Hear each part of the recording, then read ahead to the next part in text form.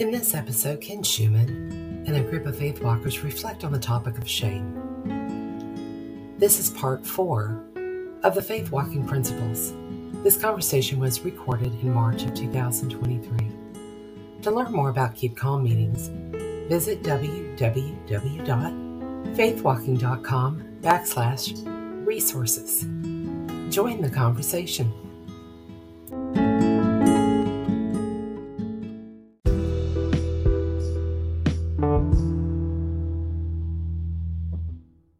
We are working through some key faith walking principles.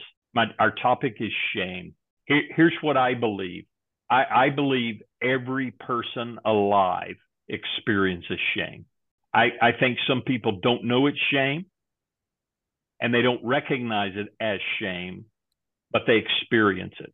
Shame, it's the idea that happens when we compare ourselves to others, that somehow we're less than, that we're not smart enough, we're not good enough, we're not talented enough, we're not capable enough, we're not pretty enough or handsome enough. And so shame is about who we are. It's about our sense of self-worth. You understand that? It's different from guilt. Guilt is about what we do. We're afraid. So we get anxious because of our shame. And that fear, the anxiety, is caused by our fear of being ridiculed or our fear of being seen as flawed or as not enough. I don't have really well-organized notes, but I'm happy to give you whatever notes I have, group, if you'll send me an email, okay? So recognize when our shame gets triggered, we fear being scorned, ridiculed, seen as flawed or not enough. And so what do? Out of our anxiety, we either hide in fear and disconnect from people, or we hide in fear and just don't show up as who we truly are. Or another way that fear or that shame gets expressed is we pretend to be more than we are, and we become boisterous and controlling. So one of the byproducts of shame is fear. One of the byproducts of shame is blame. So when I'm in shame, when I'm feeling shame, we use blame to deal with our feelings of powerlessness. So there's nothing I can do about that shame voice that says I'm not enough. And so one of the ways I react out of my anxiety is to blame others. Well, if they had done this, or if they had been different, or if they hadn't done that, then I would be okay. And then a third thing that is a byproduct of shame is disconnection. When we feel and when our shame gets triggered, we feel estranged from the world. We think we're the only ones in shame. When our shame gets triggered, we experience anxiety, we start blaming, and we disconnect. And what we want more than anything else in the world is affirmation, affection, and belonging. It's fascinating, isn't it, that what we do out of our anxiety when our shame gets triggered is to disconnect, when what we really want is deep connection. In order to address our shame, there are 4 things that are helpful. One is to increase our awareness of our shame triggers. Increasing our awareness that we have a shame voice and what that voice is and what triggers that voice. Number 2 is then knowing why our shame exists is helpful. Number 1, I'm aware that I have shame and that I have a shame voice and what my triggers are. And number 2, I also have done some deep internal work of knowing why I have that shame. And for most of us, it goes back to our first formation. But it also may go to experiences as an adult that we've had that have increased our shame. And then the fourth thing to do with our shame is to develop the capacity to speak our shame. It's impossible to be real, quote unquote, when we're ashamed of who we are or what we believe. We just don't show up and be real. So the ability to speak our shame includes this, ladies. It includes expressing how we feel and asking for what we need. And I want to acknowledge that one of the best teachers for me around the idea of shame has been Brené Brown. And I went all the way back to what for me was the first book I read. I think it was her first book, called I Thought It Was Just Me. And I just want to acknowledge her because she has helped me so much understand shame. So on Sunday, I believe, Judith, I'm correct in saying Sunday is the third Sunday of Lent. The fourth? Is that what you told me is the fourth? Well, part of the third Sunday of Lent is the reading of the story in the Gospels of the woman at the well. And that story for me is a powerful story of watching how all these principles of shame get lived out in a moment where this woman met Jesus at the well. I've talked about it before, and hopefully it won't just be redundant. It isn't for me, but I want to talk about it again, because the woman came to the well at noon by herself. Notice the disconnection. She didn't come when the other women normally came. Why? Well, I'm convinced she didn't come at the normal time because of her shame. Well, where was their shame and what was their shame about? So she gets in this conversation with Jesus, and here's the thing I believe. So I'm going to tell the story through the lens of faith walking. Okay, so I may wander off the path of normal exegesis at some points, but I see in her tons of shame. And here's what I see. I see her being the boisterous one, trying to present like she doesn't have any shame. And so she gets in this really argumentative, from her vantage point, conversation with Jesus, but not from his vantage point. And so here's what I think she had shame about. I think she had shame around her racial identity, because Samaritans were half-breeds, considered that. Because she said, "What are you doing talking to me, you male Jew?" I think she had shame about her religious beliefs, because she was confrontational about her beliefs and who was right and who was wrong. She also, I believe, had shame around her relationship history, because Jesus says at one point, "Would you go get your husband for me and bring him down here?" And you remember what she said. "Well, you know what? I don't have a husband." And Jesus said, "Well, of course, you're right, because you've had 5 husbands. And now the guy you're living with isn't your husband, and he's number 6. I'm sure she felt some shame around that, and her lack of capacity for lasting relationships. And let me just do a little parenthesis, group, and say, and why did she have a trail of less than relationships? I believe because of her level of emotional maturity. That's why. Let me phrase it another way. Because of her shame. So her shame was so powerful, and she showed up as kind of overconfident and over boisterous, and I know everything. And I'm sure after a while it turned people off. I think also she had some shame around her life choices. Here I am, my relationship issues, my life choices. And so she disconnected from the other women in the community. When we talk about, in faith walking, shame resilience, Brené Brown talks about the 3 C's of courage, compassion, and connection. The courage to speak our shame, the compassion not to beat ourselves up, around our shame, and connecting with people that are safe enough, who are non-judgmental, and who allow us to speak our shame out loud.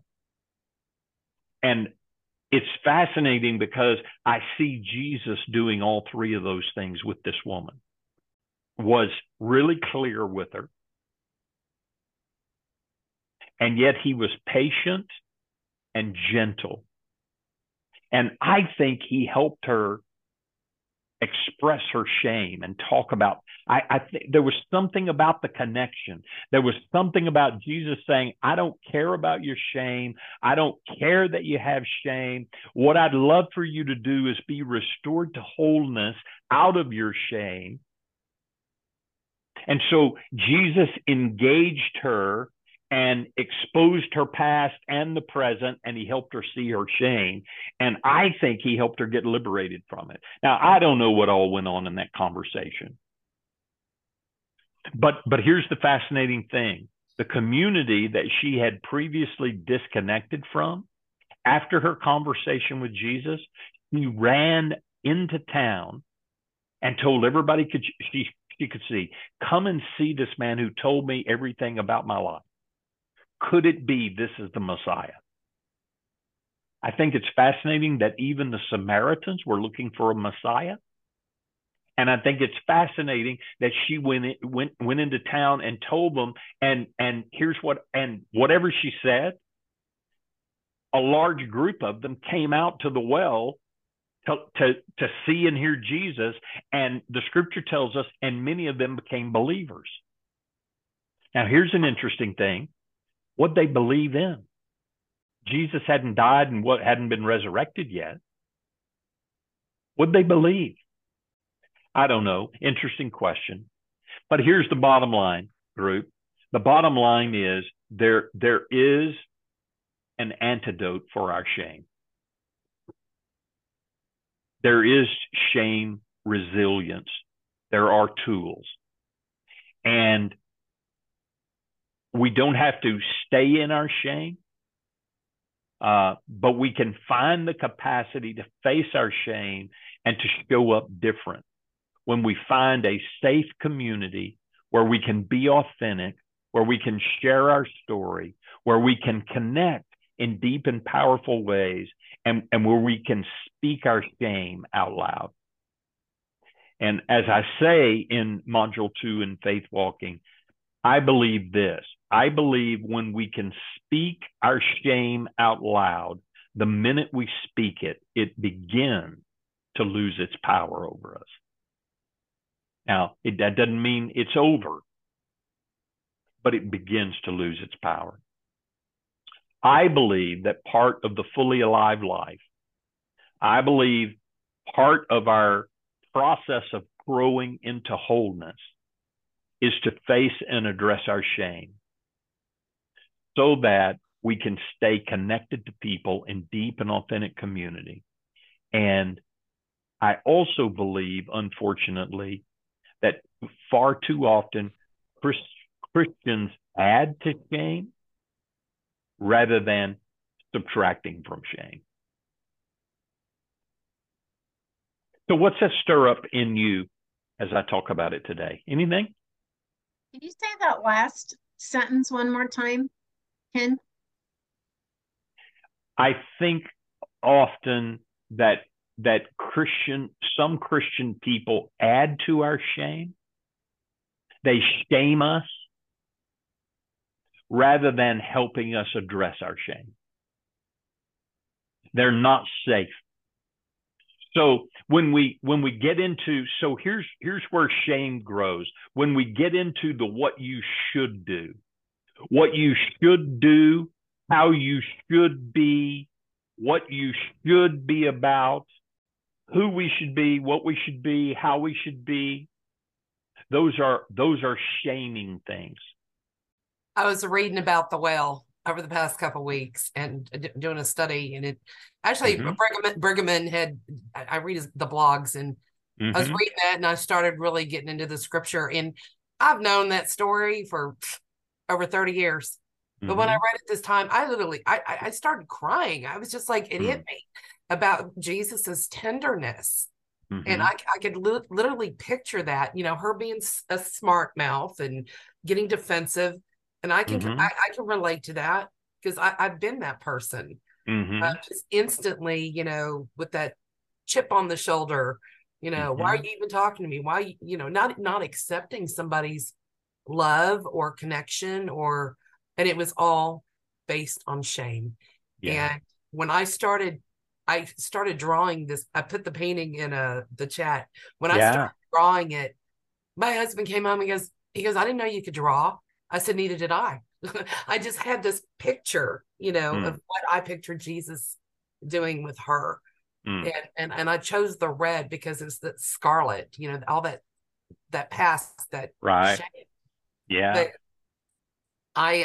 it made me see Jesus a little bit more clear, I think, more of a tender person instead of all my life I've grown up, with the thought of the bat ready to beat you down, you're no good, you better Yeah. do better, and I know that equates to the way you think of your father a lot, Right. or who raised you, or the men peers in your in your lifetime. So Right. it's taken a lot to try to learn to see Jesus as tender, and not just that driving force to make me be good. Yeah. I'm still getting over that. I thought I was completely over it, but I'm not. I mean, Mm-hmm. sometimes when things don't, or if I don't get a certain healing, I start Mm-hmm. equating to that. Oh, well, I get it. This is all my fault. God, you're punishing me. I've had the horrible conversations like that, Mm-hmm. even with all my faith walking. Sure. So it's a retraining, a lot of Yeah. retraining. Yeah. Yeah. That's really good, Brenda. Yeah. Thanks for sharing that. I really appreciated what you said towards the beginning. I can't remember now what it was verbatim, but you said something about that dispelling our shame involves um, expressing our feelings and expressing our feelings and Yeah. Express expressing how our we feel needs, and ask for what we need. ask for what we need. Yes. Yeah. That was almost exactly what one of my positive declarations is that I just came up with in module 1. Which is my feelings are valid and my needs are important. So I express myself confidently and ask for what I need. Yeah. So when you said that, I was just tickled. Yeah. That's great, Laura. Yeah. Yeah. And that speaks to shame. So here's the way shame sounds. I don't deserve to have my needs met. Other people's needs are more important than mine. And so it's not okay to need anything. There's something wrong with me if I need something. But shame says, no, that's not true. We all have needs and we all need our needs met. Yeah, good. Yeah, I appreciate that because I didn't really connect it with shame until you said that. But I totally see that link now. But when I thought of it, Yeah, because I guess that's how shame works, right? Like shame wouldn't want me to think that I think my needs aren't important. right. Because of shame, it would want me to think like, well, they're just legitimately not important. That's why I think they're not important because they're not, right? Exactly. Exactly. Yeah, we say often, Laura, and I'm gonna say it a little different, but our vows don't want us to see our vows. Yeah. So our vows stand, and shame doesn't want us to see our shame. It stands in the way. Good. I'm referring to what Laura says in other, but sometimes when you go and help that other person that needs help, it seems that it makes you feel a little different, and you're not really looking for that person to give you anything, but you already see that person that is in need or so, and you just stepped out and be there for them. Yeah. Yeah, for sure, Miss B. Right. And Yeah. another thing with Jesus and his disciple, I just love how he always react with his disciple, because every one of them had a problem, but with him, it seemed like they didn't have a problem. That's the way I see that. Yeah. Yeah. It's interesting that you bring up the disciples, because remember, the disciples had gone into town to get food. Jesus was left alone. And when they came back, they were blown away by the fact that he was alone at the well having a conversation with this woman. You know, and here's the thing I love about Jesus. He didn't care. Yeah. I mean, so I'm sure all the religious folk would have said, well, Jesus, you ought to have done something different. But Jesus showed up as a safe person. What's on your mind, Judith? Nothing in particular. I preached on the woman at the well this last Sunday, so I've been trying to think about how I might have added this in my sermon had I given it some thought beforehand. But well, I should have. Oh no, don't do that, because then you'll have shame, and you shouldn't. You didn't. No. I know. I'm teasing. I know you are. Good. I mean, this is, as we've talked about in all the modules, Ken, shame is something I've dealt with, and I'm learning to fight. Yeah. Yeah. And so this just reinforces everything that I've been trying to do. Yeah. One of the things for me that maybe will make it more practical, I found for myself that shame shows up as lies I believe about myself often. Yeah. For example, I'll give you an example. When I was 9 or 10 years old, my father used the word lazy to describe me. And it impacted me for the rest of my life. And it's still impacting me. And it's the voice of shame. There's something wrong with you, and you were lazy. Well, the truth for me is that's a lie. That's all a lie. But I had to do the hard work of recognizing it as a lie and thinking about, what do I really believe about that? And so for me, one of my shame triggers is around hard work. If someone calls me and says, oh, did I just wake you up? My shame trigger kicks in. Well, of course you didn't wake me up. I've been up since 5. What are you talking about? I've been hard at it. Yeah. And I have others like that I could share, but they are lies that just aren't true, but that are about my shame, because as an adult pastor, I burnt out. I believed the lie that all I'll ever be in life is a good helper, that I was never intended. I'm not good enough to be a leader. Well, that is a lie. It's just not true.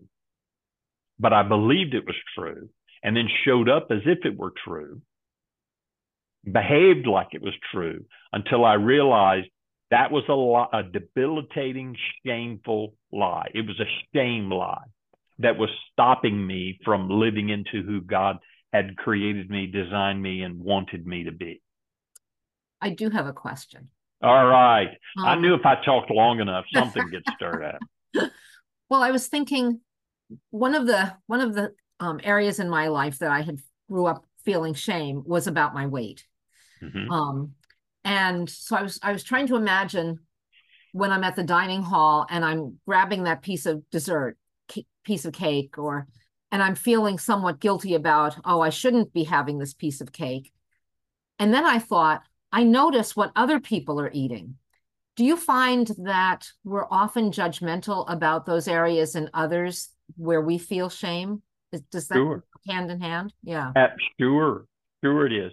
We become critical and judgmental of other people who have the same issues that we have. Well, I'm not even sure I think they have the same issues, but I'll notice, should he be eating the piece of cake, or would you be thinking, oh, he's just lazy?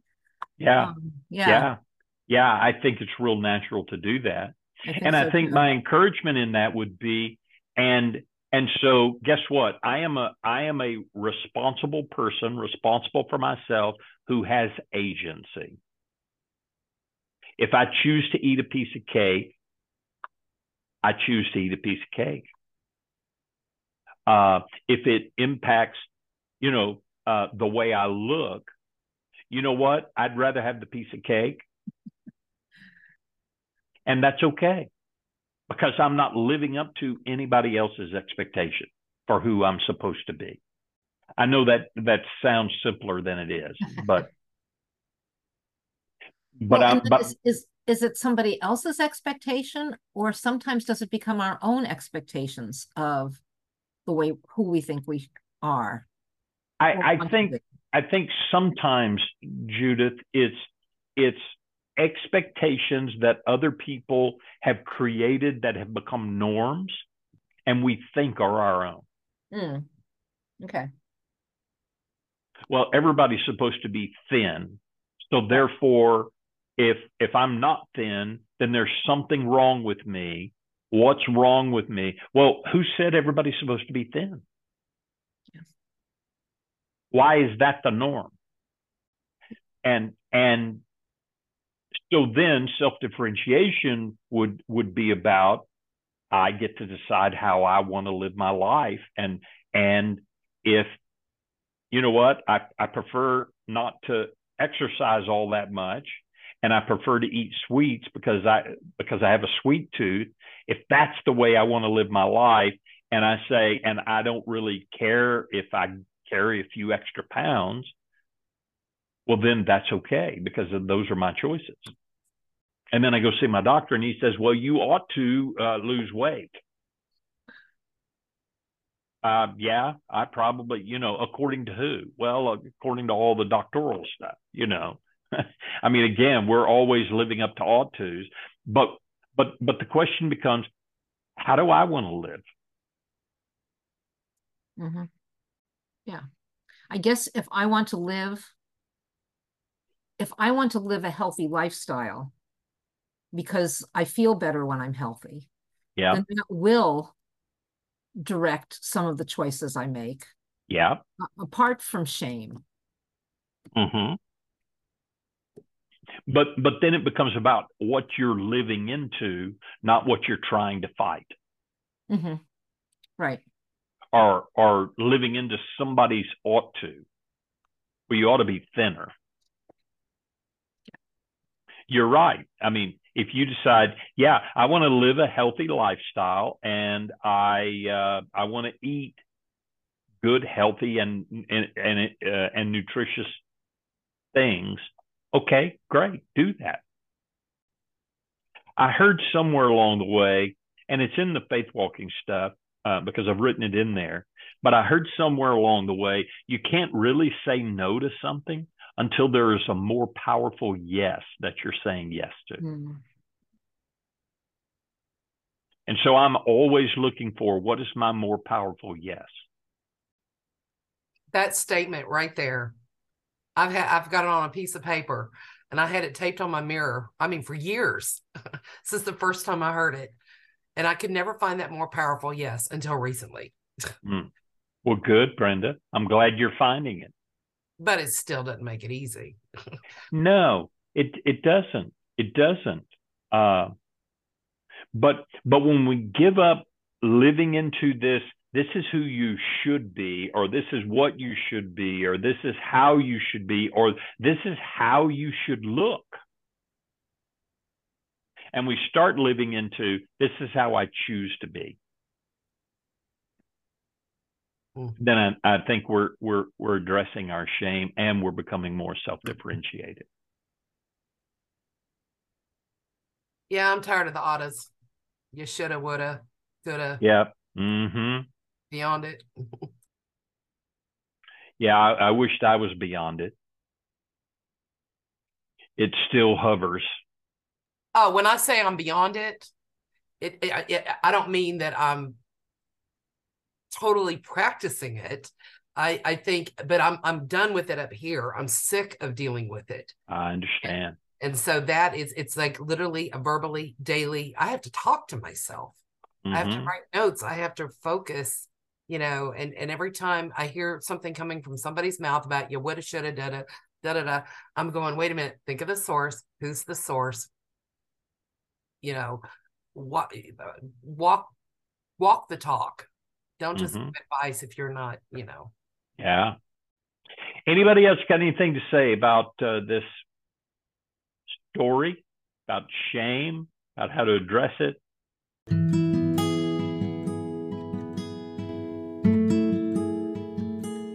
For more information about Faithwalking, visit www.faithwalking.com. We want to remind you that Faithwalking exists because of your financial support.